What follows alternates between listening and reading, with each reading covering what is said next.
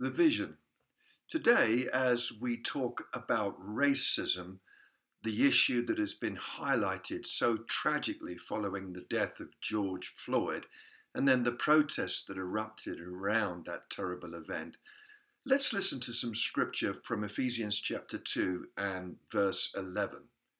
Therefore, remember that formerly you who are Gentiles are by birth and called uncircumcised by those who call themselves the circumcision, which is done in the body by human hands, remember that at that time you were separate from Christ, excluded from citizenship in Israel, and foreigners to the covenants of the promise, without hope and without God in the world.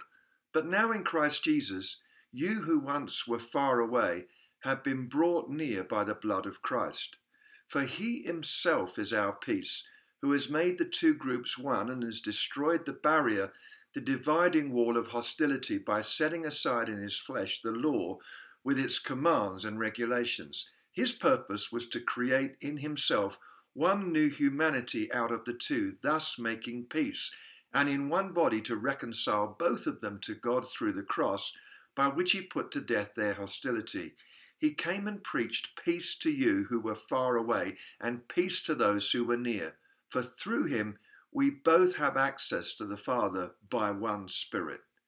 Now, these are really quite complicated words in these extended sentences that the Apostle Paul shares. But effectively, he is talking about the wonderful, dynamic new community that God has created through the work of Christ, through a new species of human being, a person born again, filled with the Holy Spirit, living arm in relationship with God. Paul is also addressing the horrendous racism that existed in New Testament days. The current challenges that we face with racism are awful, but they are not a new problem. The division between Jew and Gentile was horrendous. It's quite difficult for us to grasp the huge barrier that existed in Bible times between Jews and Gentiles, because even though Israel had been called to be a beacon people who existed not apart from the wider world, but for the sake of the wider world, modelling what life lived in harmony with God would look like, Israel had become legalistic, careless, exclusive, caring only about her own welfare.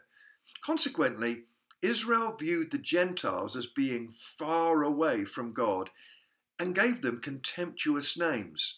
Now, stand by to be offended, because I have to tell you that the word uncircumcised that Paul uses in Ephesians 2 is actually a polite translation, because Gentiles were actually called the foreskins of the earth, and they were also known as the dogs. Posted at the entryway of the inner courts of the temple in Jerusalem was a sign that read, "No Gentile may enter inside the enclosing screen around the temple. Whoever is caught is alone responsible for the death which follows." The barrier between Jew and Gentile was not just about off-limits areas of designated holy places, though, because a deep suspicion existed between them. And we also see that wars exist continually today as we look around the world. But now in Christ, both a societal and a relational revolution has taken place, because a new community, as I said, of new creation people has been formed, centered on far more than a shared political ideology. This new species of humanity is brought together through God and to God.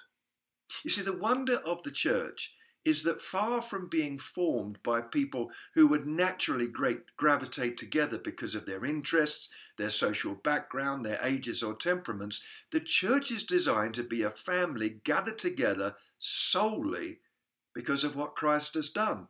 And of course, that can present its difficulties when we feel that socially we don't fit, when there are not too many people that we can naturally relate to.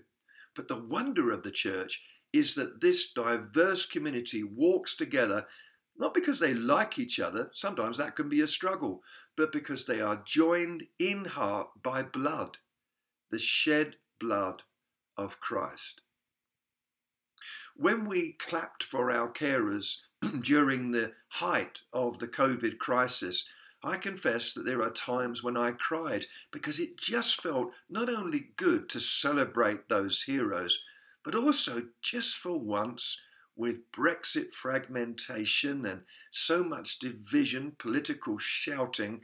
Janet Street Porter has said that Britain has become a shouty culture. Just for once, when we clapped for our carers, it felt like we were united. In these days when there is so much shouting and division, let's search our own hearts for hidden prejudices and racism that we're not aware of, because racism has no place in the vision of God for his people.